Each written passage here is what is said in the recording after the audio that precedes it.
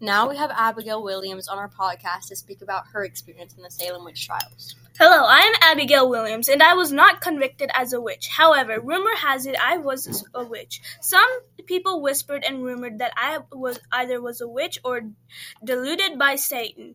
During the period of trials, I was born in 1692, and I was 11 to 12 years old. I was accused 57 people of witchcraft. I would constantly falsely accuse my neighbors of witchcraft. It soon led to Salem witch trials. My fate is unknown. I feel betrayed by many.